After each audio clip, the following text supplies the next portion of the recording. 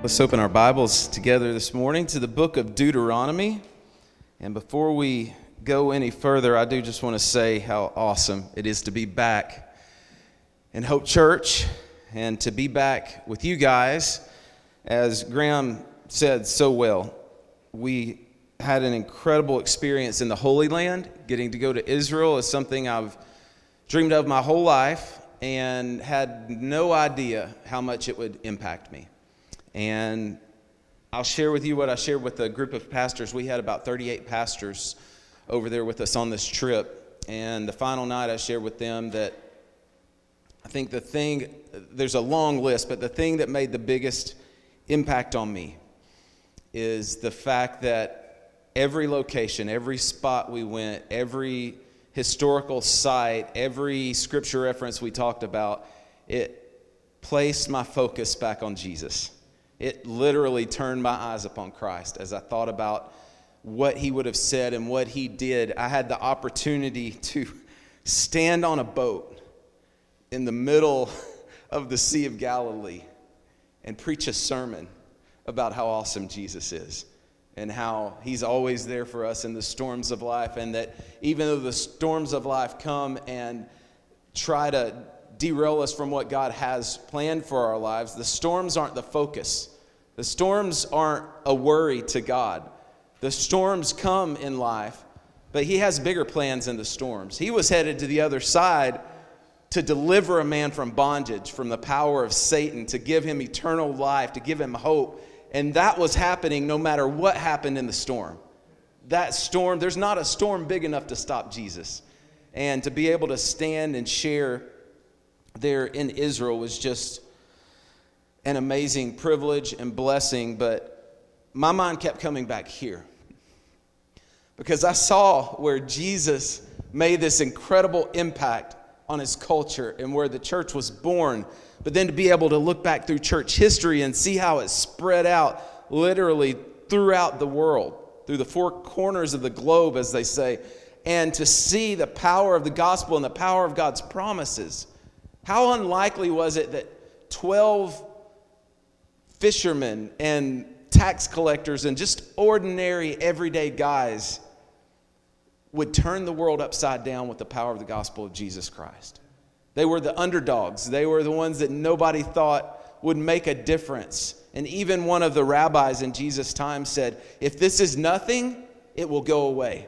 But if this is a work of God, we probably shouldn't fight against it because God's will is going to be accomplished.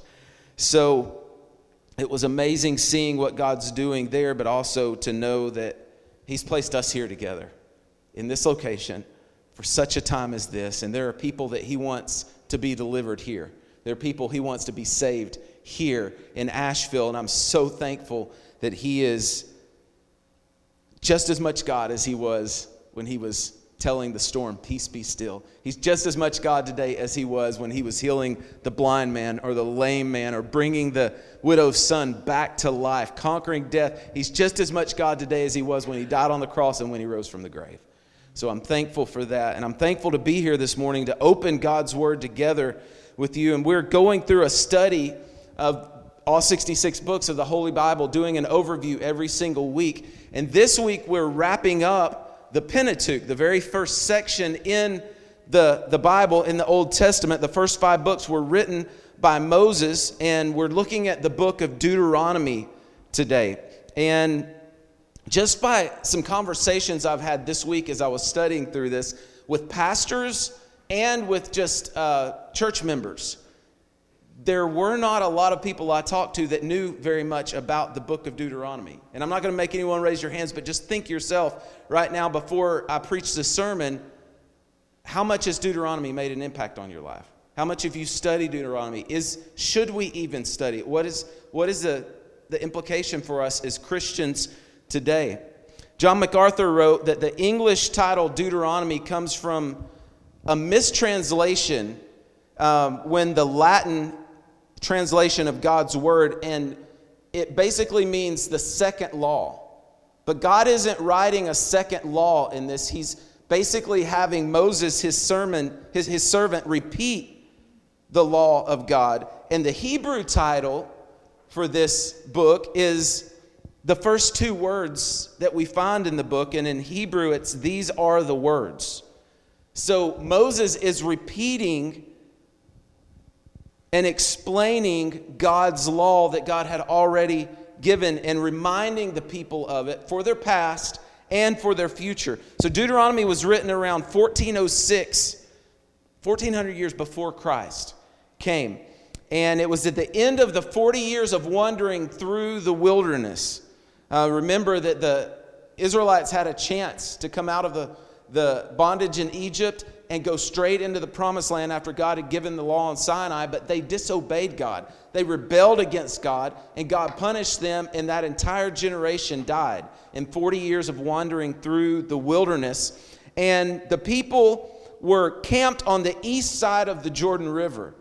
Now, Graham and I were just at the Dead Sea a few days ago, and I was studying this and thinking about it that morning. As we look across the Dead Sea, you can see the other side of the Jordan. You can see where Jericho is. You can see Mount Nebo, where Moses was taken up by God to see the promised land. He wasn't allowed to enter in. And as we stood there and just looked at the site, it was amazing thinking, this is the stage where God played out the drama of the history of redemption. This is the canvas where God painted his most beautiful story ever.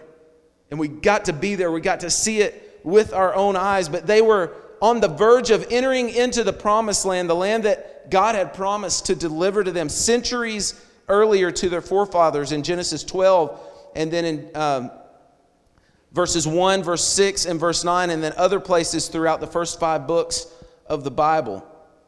But God was giving them the command to go in and conquer the land. And in this book, we're going to see that Moses reiterated the covenant with God because there's some things that the people needed to be reminded of and they needed to know. So Moses reviews the events of how God delivered them by his mighty hand, by the plagues, out of Egypt, which was miraculous. It was amazing how God declared his sovereignty over the false gods of Egypt. And then they go through the wilderness, and he reminds them of their failures, but he also reminds them of the future that God has for them. So this book, Deuteronomy, contains Moses' final sermons. We believe that there are 3 sermons contained in this book. So it's a little bit different than Genesis, Exodus, Leviticus, and Numbers, because those are more narrative storytelling. Well, here's Moses actually preaching his final sermons to God's people, and it ends with 2 prophetic poems about Israel's future. There's so much that we have to learn in the book of Deuteronomy. So in this book, Moses is urging Israel to trust and obey God in order to conquer the land that he had promised them. In this book, we see highlights of God's uniqueness, God's power over other armies and other nations, his grace and his faithfulness. Moses reminds the people that God promised this land to them and it is God's gift. But multiple times in this book, he reminds them that they don't deserve it, that they didn't earn it, that it wasn't something that they had, that they were entitled to, but that it was just God's grace that blessed them. He told them that the land was full of good things, but he continually goes back to the importance of God's law that was given at Mount Sinai.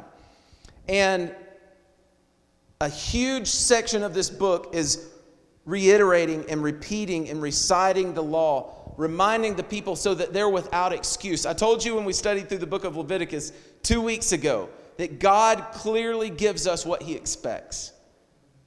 God doesn't give us vague instructions and then expect us to read his mind. He knows we're not capable of that. Sometimes we're barely capable of reading his clear instructions in Scripture and doing what he says and obeying them. But he clearly spells out his instructions. And in the law, I want to remind you that it's wide-ranging. We don't have time to go through all of the law this morning. I will briefly mention the 10 Commandments, but I want to remind you there are like 618 commandments in the Old Testament where God clearly spells out what he expects, but it's a wide-ranging view of all areas of life. Economics, God has something to say about that. Family, sexual relationships, God has a lot to say about that. Religious observance, leadership, justice, guidance, food, property, welfare. God speaks into all these areas of life. So let's look at the importance of the book of Deuteronomy. As we enter into this, I want you to think of the books we just covered, especially Leviticus. Leviticus emphasized the role of the priests. Remember, it was all the sacrifices and all the things the priests had to do, how they had to dress, how they had to go in, all the furniture in the tabernacle, every single detail of what God expected. But it was all focused on the priest, because the priests represented the people to God.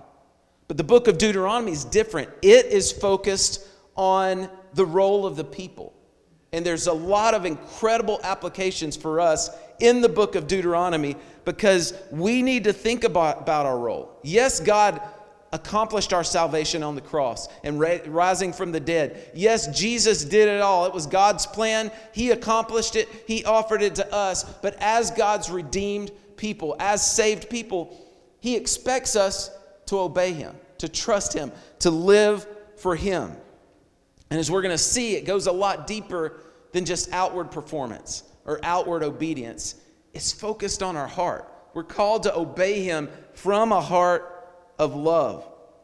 Charles Spurgeon said in a sermon on the same topic, "Believing and obeying always run side by side.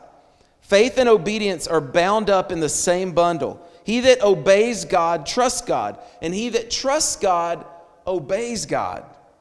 He also adds that in the new covenant, through salvation, we're saved not by works of the law, but the blessings that are promised to obedience are not denied to us as God's faithful servants as we live in obedience. The curses were taken away by Christ on the cross.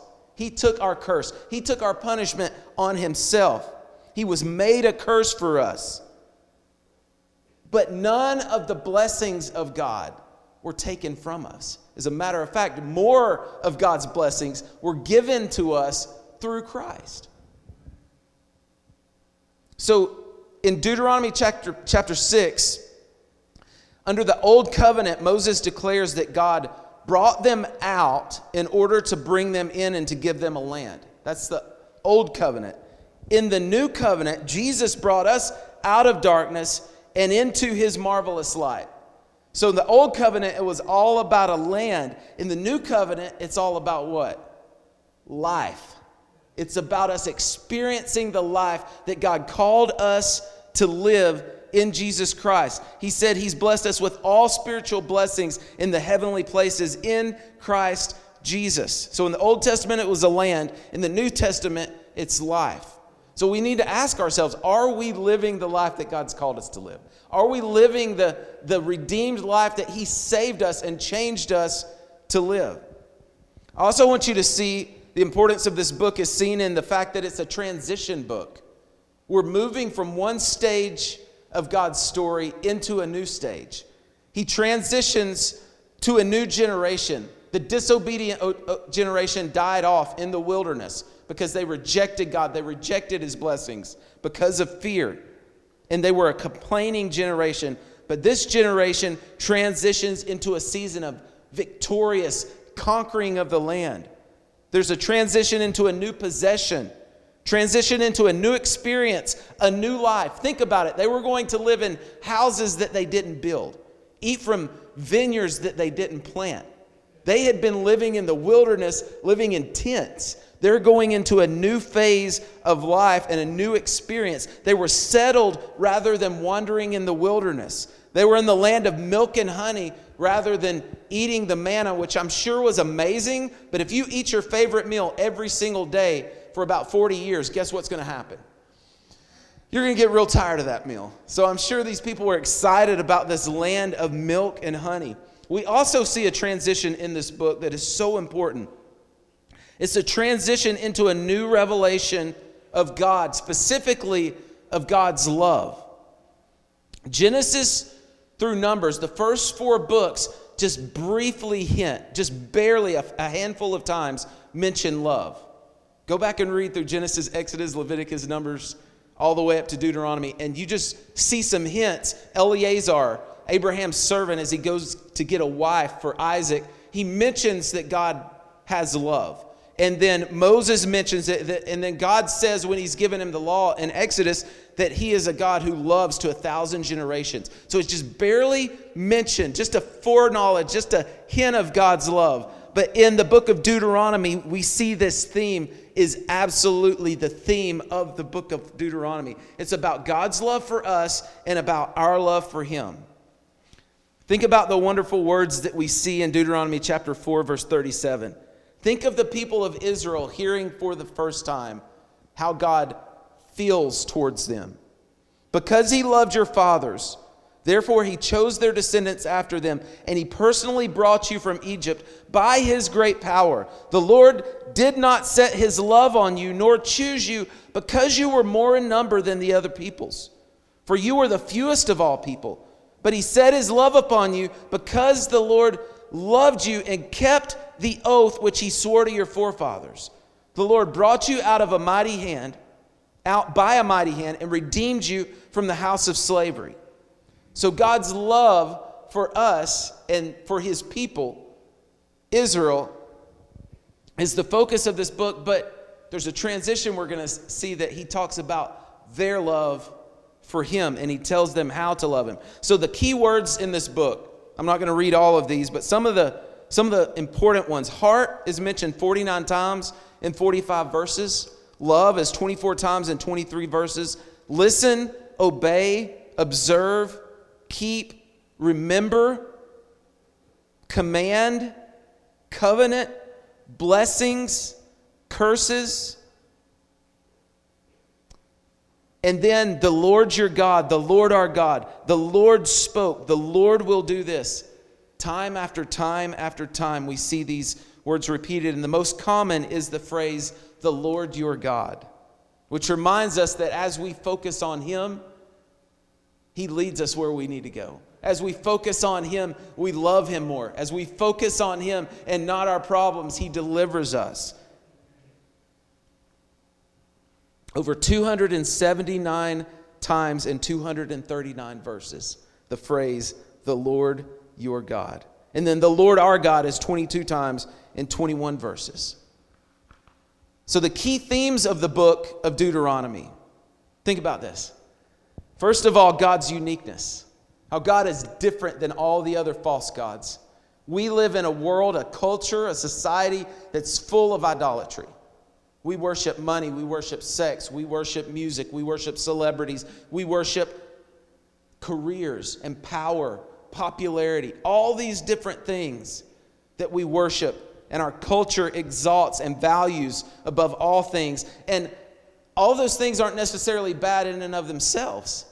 Many of them are great gifts from God. But when we exalt them over God and that becomes our God, that's idolatry. So he reminds the people of how unique their God is.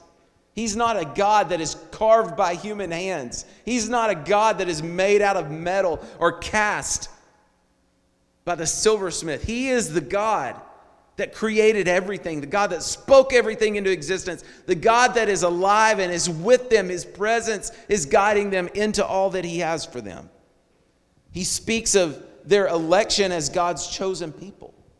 God chose them, he said, not because of anything special in you, but I chose you because I loved you. I set my love upon you, and I decided to do something great through you.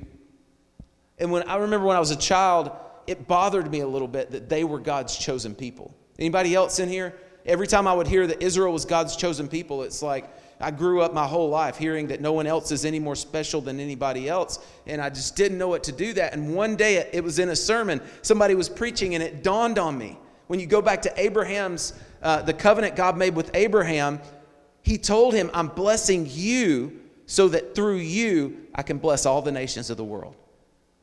God had chosen them in order to bless us, in order to bless all the nations, every tribe, every language, every tongue, through Jesus, who was the fulfillment of the covenant.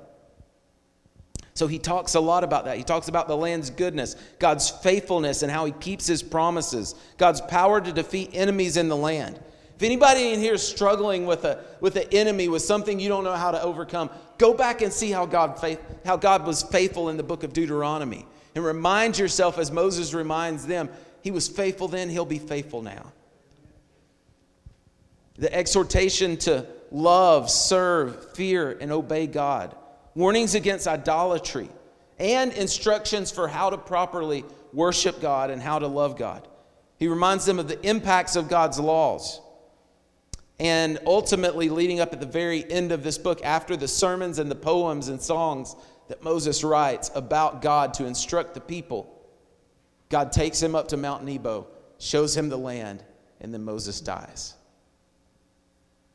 So we see the end of his life. And the Bible tells us how Moses was the most important prophet in the Old Testament. Think of all the things that God did in his life. And yet we're seeing the end of this man, his mistakes, his failures, his successes, all the mighty works that God did through his hand, all the words that he wrote, his desire to see God and how he saw him face to face and how he wanted to see his glory and how he declared, we're not going to go into the land if you won't go with us, because all we care about is your presence with us. All of these things that we see in Moses' life. Yet it's time to transition to a new leader. The subtitle for this book could be a farewell instruction for a nation. And the two major events that we see are Moses' final words, his final sermons, and then the passing of leadership from Moses to Joshua. So this is a succession narrative. One leader goes off the scene and a new leader comes on the scene. Put yourself in the place of the Israelites. Imagine losing Moses. Imagine the fear, the uncertainty for the future. There's no way anyone could ever fill those shoes. Yet we see that the next leader, Joshua, God's going to do things in his life that Moses never got to do. Because God is telling a story. He's writing a story, and it's being unfolded, and the focus is never on man. The focus is always what God is doing through his people. So let's talk about the ethics in this book. This book has a lot of commandments, a lot of rules, a lot of laws. There are three different divisions of God's law for his people: the ceremonial law, the moral law, and then the judicial law. So the ceremonial and the judicial law were specifically for the Israelite people. We don't observe those laws. We don't go by the instructions for food, and there's a lot of wisdom to be found in there. And there's probably a lot we could learn from why God gave these laws to them, but they weren't specifically given to us. The New Testament is clear about that. There were people that were trying to enforce the Old Covenant laws on the New Covenant people, and Paul had some incredibly strong words to say to those people. And as we look at the ceremonial and the judicial law, those were the ones that specifically applied to them, but the moral law still applies to us. Almost every part of the moral law was repeated in the New Testament. Almost every part of it was repeated for us through Christ and through the apostles. And we need to remember that these laws were given to us to challenge us to maintain holy lives. We're called to be holy. We're called to be set apart. We're called to be different. And what is the mark of our difference? Yeah, Jesus. We're called to live like Jesus, to love like Jesus. Paul said that we're to be a peculiar people. We're set apart. But what is it that makes us peculiar? Good works. We're people that are set apart. We're weird, not because we're just weird to be weird. We're weird because we're people that do good works, and we're people that love like God's love. He told his disciples, he said, this world is going to know you're my disciples by one mark, your love for one another. And if we love one another the way that Christ loved us, this world will know that we're truly disciples of Jesus. So this is the place I really want to focus on this morning. There's a lot of facts, a lot of background, but why should we read the book of Deuteronomy? Why should we study the book of Deuteronomy? And Pastor Earl and I had a conversation this morning about how difficult it is to cover an entire book, 34 chapters, I believe, of all these glorious and grand things in one 45-minute sermon. That's difficult. But my prayer is that this will spur us to go deeper into these books, into God's words. And I heard a story one time from the president of the Masters University, Abner Chu, and he said that someone came up to him after a sermon, and they sincerely asked him, why should we bother to study Deuteronomy when all we really need to know is that we must love God with all of our heart? He paused and looked at this person and he said, I'm curious if you know where that commandment comes from. What book of the Bible? And the person said, I don't know. He said, it came from the book of Deuteronomy. We don't even know about that commandment if it weren't for this book. So it's important to go back and understand why this was written. Jesus quotes from the book of Deuteronomy in all 4 of the Gospels. More times than I could mention this morning. I would love to just stand up here and read all the times Jesus quoted from the book of Deuteronomy. I'm not going to do that. Don't get worried. But you can go look it up. Jesus continually quotes from the book of Deuteronomy. When he was tempted by Satan, he quoted God's word. He quoted Deuteronomy to resist temptation. Don't tell me it's not important for us to be familiar with God's word. When he was summing up the law and prophets, love the Lord your God with all your heart, all your soul, your mind, and all your strength, and love your neighbor as yourself. He's quoting from Deuteronomy. When he's quoted the 10 Commandments, over and over and over and over through all 4 Gospels, we see him quoting from the book of Deuteronomy. When he discussed divorce, he quoted Deuteronomy.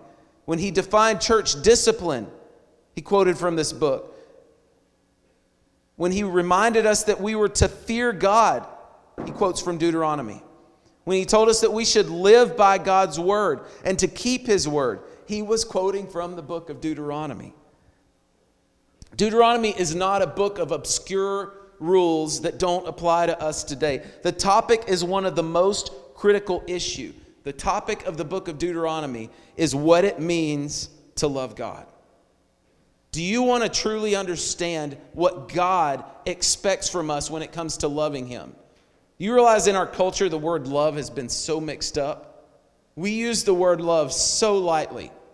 We love our dog. We love pizza. We love going to trips. We love the beach. We love our wife. We love our husband. All these different things. We use the same word. And we get so confused. And then certain groups hijack the word love that God invented, that God gave to us, and they use it to teach the complete opposite of what God wants us to do. So what is love? What does it mean to love God? What does it mean to love our neighbor? I don't believe we can truly understand this if we don't understand the book of Deuteronomy. God tells us in his word what it truly means to love him. This is not something that we can take for granted. We need to make sure that we're loving God the way he expects to be loved. Love is not just a feeling. Love is something that we do. Love is an action verb. And we're called to love God. Faith is foundational in love. He repeats this over and over in the book. They died in the wilderness, chapter 1 of Deuteronomy. Verse 32 tells us that they died in the wilderness because they did not believe God. Faith is foundational to love. You can't love God without first believing in him, without believing his words. One of the greatest threats to love is forgetfulness. Over and over in this book, he tells them you forgot God, and then you sinned and you disobeyed. He's reminding them, remember. By the way, do you know what the most common commandment in the Bible is? There are a lot of commandments in the Bible. The most common commandment is to remember. Why is that? Because we forget. We forget so quickly all the things God did for us. We forget the feelings, and we're called to live out of more than feelings. We're called to live out of a heart of true obedience, and to remember all God's done for us, to prioritize Him over everything else. Moses continually reminds the Israelites that we need to remember God and we need to teach His word to our children and to their grandchildren and to pass it down to the next generation. They did not do this, as we're going to see moving forward in our study of God's word. And they fell into sin over and over and over again. Because when they were in trouble, they knew they needed God. They called on God's name. He delivered them. They obeyed Him. He blessed them. And they became complacent. And they forgot how much they needed God. Then they disobeyed and they started this cycle over and over and over again. And I pray that our generation will not forget about God and His blessings, but will truly remember, truly love God, and obey His commandments and pass them on to future generations.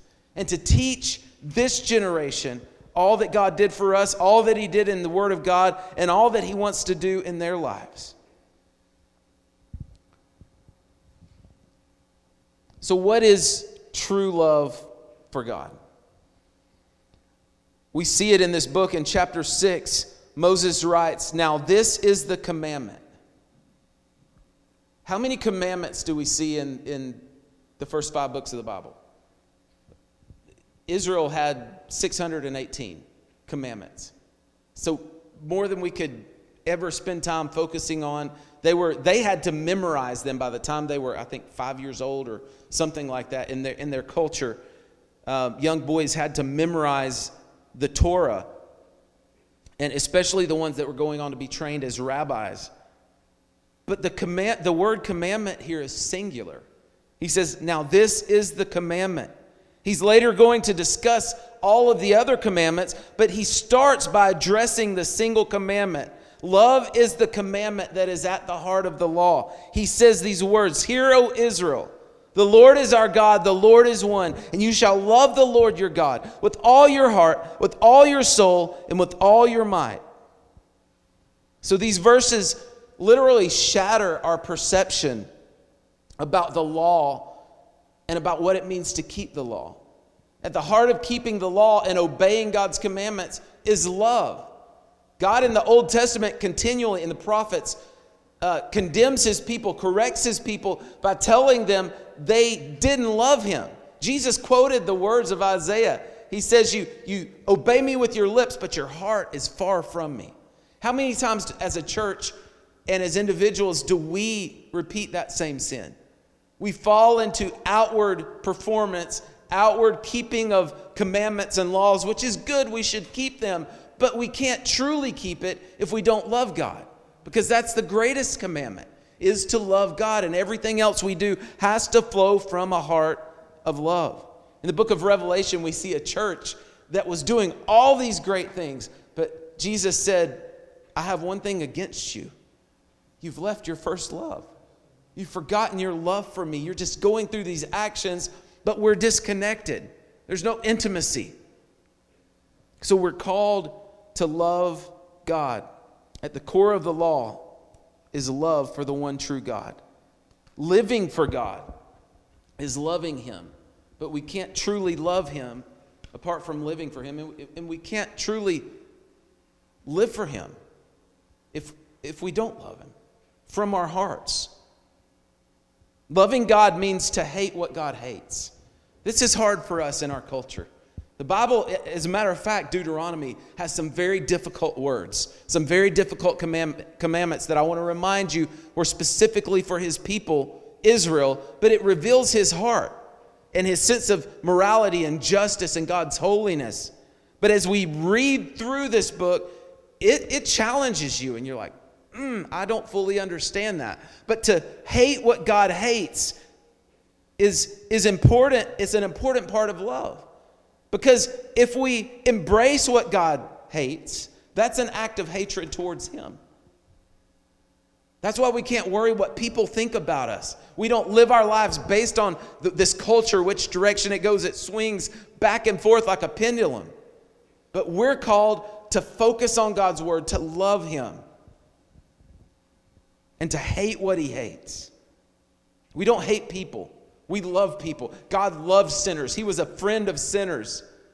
But he told sinners the truth.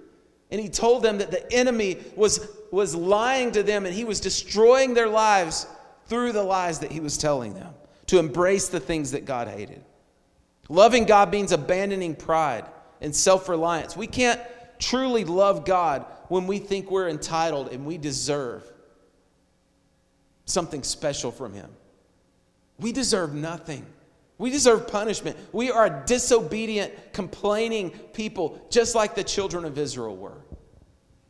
We have ups and downs. The Christian life is like a roller coaster. We fail over and over and over, just like Abraham and Moses and all the sons of Israel did. We consistently disobey and fail. But the Bible is about God's faithfulness, his love for us. And Jesus reminded us that it all starts with God's love. John said in the book of 1 John, we love because he first loved us. It starts with him. And his love is what brings us back when we stray away from him. And Moses concludes by reminding us that God ultimately requires a love that fears him and keeps his commandments. It's the same language that we see in Ecclesiastes chapter 12, verse 13. This is the end of the matter. Love God and keep his commandments, for this is the whole duty of man. Solomon was quoting Deuteronomy when he wrote those words. That's a very large summary statement in the Bible that kind of takes all these ideas, all the commandments, puts them into one thought. Love God. Keep his commandments. It's the whole duty of man. And I want to challenge you this morning by asking you to think of the 10 Commandments in a different way, because it's the way that God gave them to us.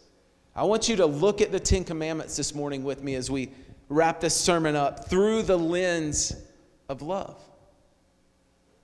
Look at the commandments through the lens of love. You shall have no other gods before me. God is the one and only true God. He alone deserves our love, our fear, our devotion, our service, and our worship. We have no other gods before him because we love him.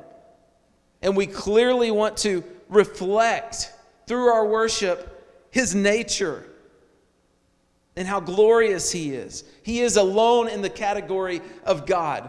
We worship him. We have no other gods before him because we love him. We don't make idols for ourselves. We don't make images of God. We don't worship the one true God in the way that we want to worship him. We worship him the way that he wants to be worshiped. The Israelites were trying to worship God by making an idol they could look at. Go back and look at their words. They were still trying to worship the one true God through an image, because that's what the Egyptians did. That's what they've been seeing. And to them it made sense. And to us, think about if there's something you can touch, something that's tangible, you can bow down before it. That's a whole lot easier than worshiping in spirit and in truth from a heart of love. But God commanded us, you can't do that. The first commandment is about who to worship. The second commandment is about how we worship him. It matters. We don't just do anything. We can't just do anything in the name of God and say, oh, it's okay, because we're a new generation and we can do whatever we want. No, God's word still guides our worship. We do not take the Lord's name in vain because we treasure his name. We love his name. And it's more than just speaking his name in a wrong way. It's living a life when you've got his name stamped on your life, stamped on your heart. And this world knows you identify with Christ, yet you take his name as someone would do in marriage. And you are a Christian. You belong to Jesus. And yet you live a life under that title, under that name, in a wrong way. That's taking his name in vain. We don't do that because we love him. We value the character of God. We value how he's revealed who he is in Scripture. And we must live consistently with how he's revealed himself. Think about the law. It was on a grand scale, and it was also on a very minute scale. The great things of life, from things how they handled the death of their loved ones. God gave them commandments about that. He also gave them commandments about the food they would eat and about how they would take care of private matters in their lives and in their families. Sanitation, from the big things to the very small things. God cares about all of it. And we're called to live lives that show how much He loves us and how much we love Him. Honoring the Sabbath day and keeping it holy. This is a gift to mankind. We talked about this in small group. We need rest. We were made in God's image. God rested on the seventh day. And He gives us this gift, not to become slaves to this commandment as the Israelites did, and they focused on the wrong things, but to just relax and enjoy God's good gifts. We need it. Scientists have done studies that prove that we can get more done in 6 days if we take a rest than we can get done in 7 days without taking a rest. It's amazing how science continually goes back and proves God's truth. Now, there are a lot of specific laws for Israel that we don't keep. But I want to remind you that Sabbath rest predated the law of God. We're told to keep the Sabbath day holy, to rest on the seventh day in the book of Genesis before God even gives the law. So it is a gift to us. Think of how much God loves us and how much more we can love Him when we're refreshed, when we're not carrying the weight of the world, when we're not burdened under busyness. Satan has bound the church of Jesus Christ in this generation through busyness. And I just want to put my hand up and say, I'm guilty. We get so busy. We do more than any other generation's ever done before. And we forget to love God. We need rest. Honor your father and mother. Why? Because God lovingly gives us authority in our lives that reflects His authority. And how we treat our parents is a reflection of how we treat God. The same thing for parents to children. We need to honor the relationships that God has given us, submitting to human authority because it was given by God alone. Do not murder. In the positive sense of this commandment, we preserve life because God is a God of life. God preserves life. He puts some very high penalties on those who take life intentionally. We preserve life. We do not commit adultery. We uphold purity because God is holy. God is pure. Do not steal. Be content with what God has given you, with what He's blessed you with. And work hard for the things that you need and the things that you want, because that's how God ordained it. Not to take things out of envy and jealousy, but to work hard to accomplish, using your gifts that God has given you to accomplish what it is that He has commissioned you to do, to provide for your family, to give gifts to other people. It's more blessed to give than to receive. How can you give something that was obtained in the wrong way? How can we offer money back to God that wasn't gained in an honorable way that aligns with His character and His commandments? Do not bear false witness against your neighbor. This law talks about perversion of justice. Bearing false witness against your neighbor is so much more than telling a lie. It turns the world on its head. Truth is what sustains us.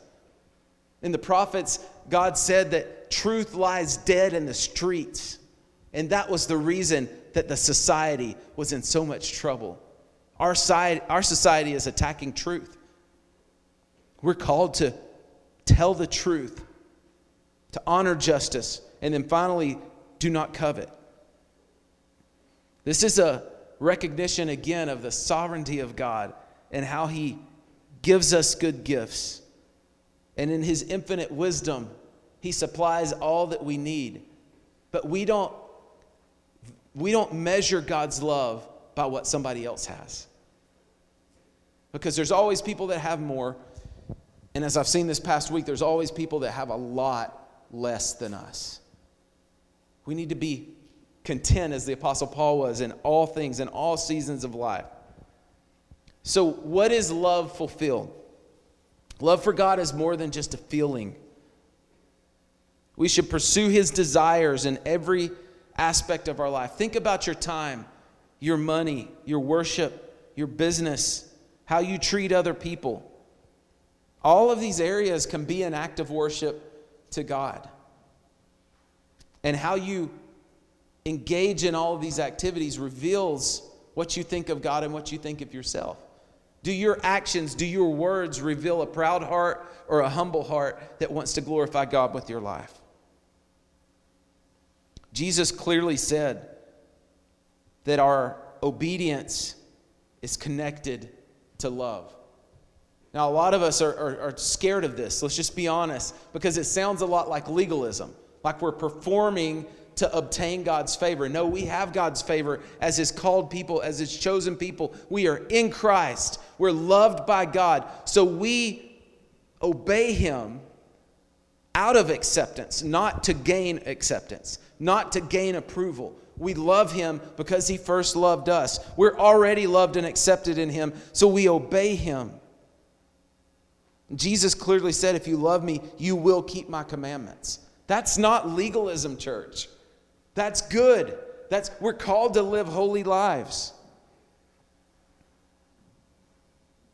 The law without love is legalism. But loving God first and keeping his commandments is the essence. This old hymn, and I've heard some people that don't really like it, but honestly, I love it. The old hymn, Trust and Obey. For there's no other way to be happy in Jesus but to trust and obey him. When you trust him, you will walk in obedience. So let's close out this morning by looking at the Christ connection. Moses explains to the people repeatedly in this book that in and of themselves, they can never truly love God. He tells them that in Deuteronomy 29, verse 4. He tells them over and over again that they failed in the past and that they will fail in the future. When he says, today I lay before you blessing and curse, life and death. Choose life. But then he reminds them that they will be disobedient. But he also tells them that God would one day circumcise the flesh of their hearts. It's a spiritual circumcision. That God would cut away the dead and he would give them new hearts, that he would take away the heart of stone, give them a heart of flesh so that they could love him wholeheartedly. And the way he was going to do this was by raising up a prophet that was like Moses, but that was greater than Moses. We see this in Deuteronomy 18, verse 15. And this is a foreshadow of Christ who is to come. He says, the Lord your God will raise up for you a prophet like me, Moses, from among you, for your brothers. It is to him that you shall listen, just as you've desired of the Lord your God at Horeb on the day at the assembly when you said, let me not hear again the voice of the Lord my God or see this great fire any more lest I die. And because of that, Moses represented God to the people and the people to God. But he goes on, he says, and the Lord said to me, they are right in what they have spoken. I will raise up for them a prophet like you from among their brothers, and I will put my words in his mouth, and he shall speak to them all that I command him. And whoever will not listen to my words that he shall speak in my name, I myself will require it of him. Who is this prophet that is greater than Moses that was going to come? It's Jesus. How do we know this? Because Jesus clearly said in John chapter 5, starting in verse 39, you search the scriptures because you think that in them you have eternal life. And it is they, the scriptures, that bear witness about me. Yet you refuse to come to me that you may have life. He goes on down in verse 45. Do not think that I will accuse you to the Father. There is one that accuses you, Moses, on whom you have set your hope. For if you believed Moses, you would have believed me. For he wrote of me.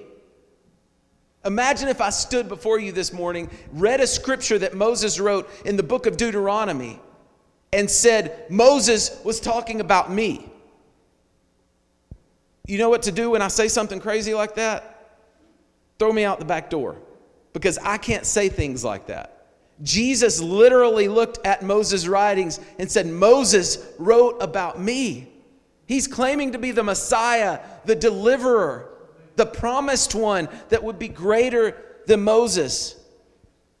He said, Moses wrote of me, and if you do not believe his writings, how will you believe my words? On the road to Emmaus, after Jesus' resurrection, he was walking with the disciples and they didn't recognize him.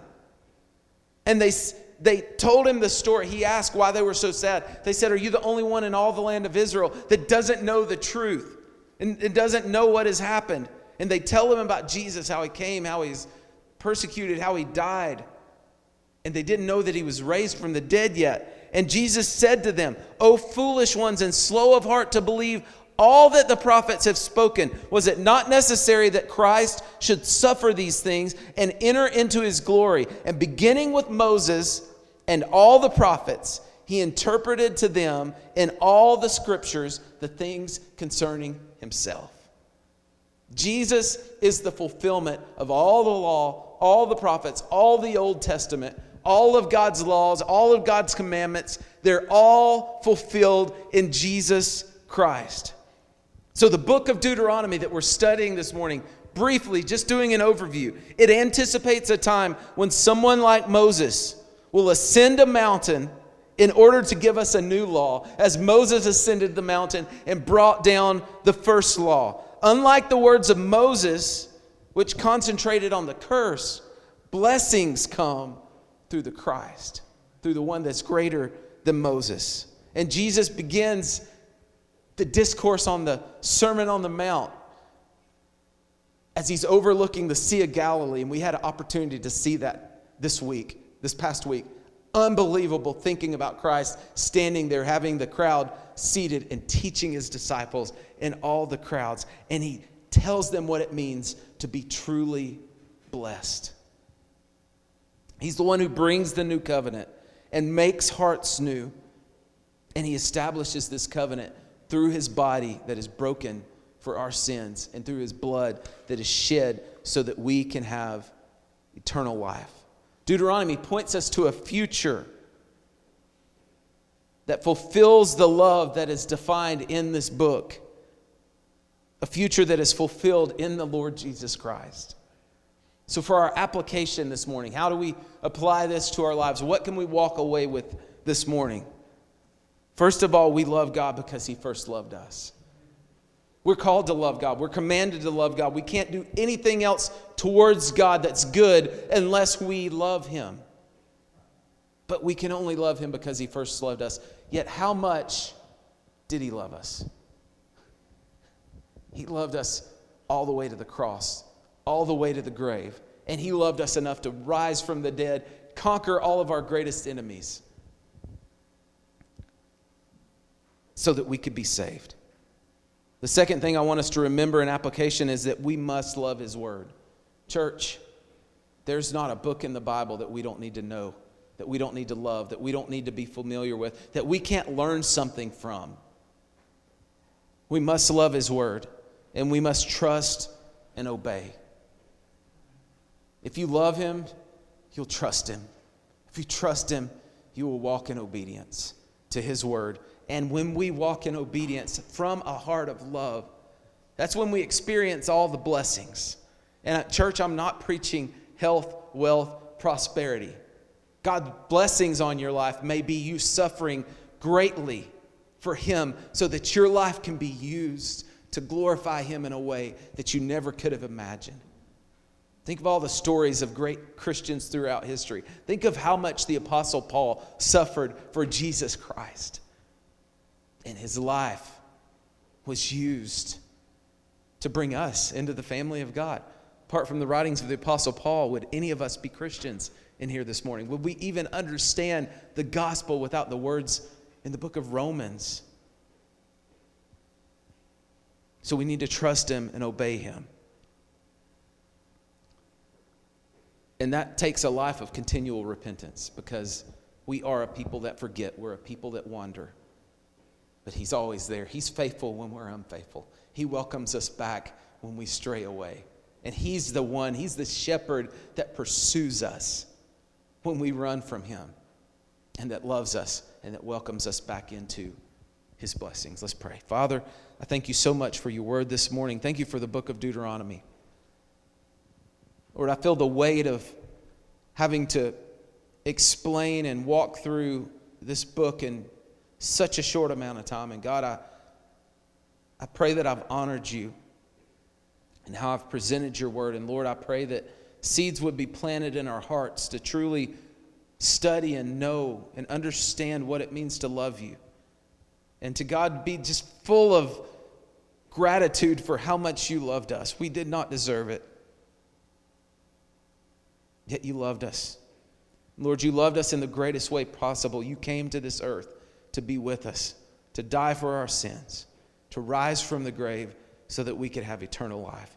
And God, I pray that we would not be a people that would keep that to ourselves, but that we would share the good news everywhere we go, because the gospel is the power of God for salvation to everyone who believes. So Lord, I thank you for your word. Thank you for your Holy Spirit. Please plant this deep in our hearts and bring forth fruits in our lives. May we love you more because of what we heard today. In Jesus' name I pray. Amen.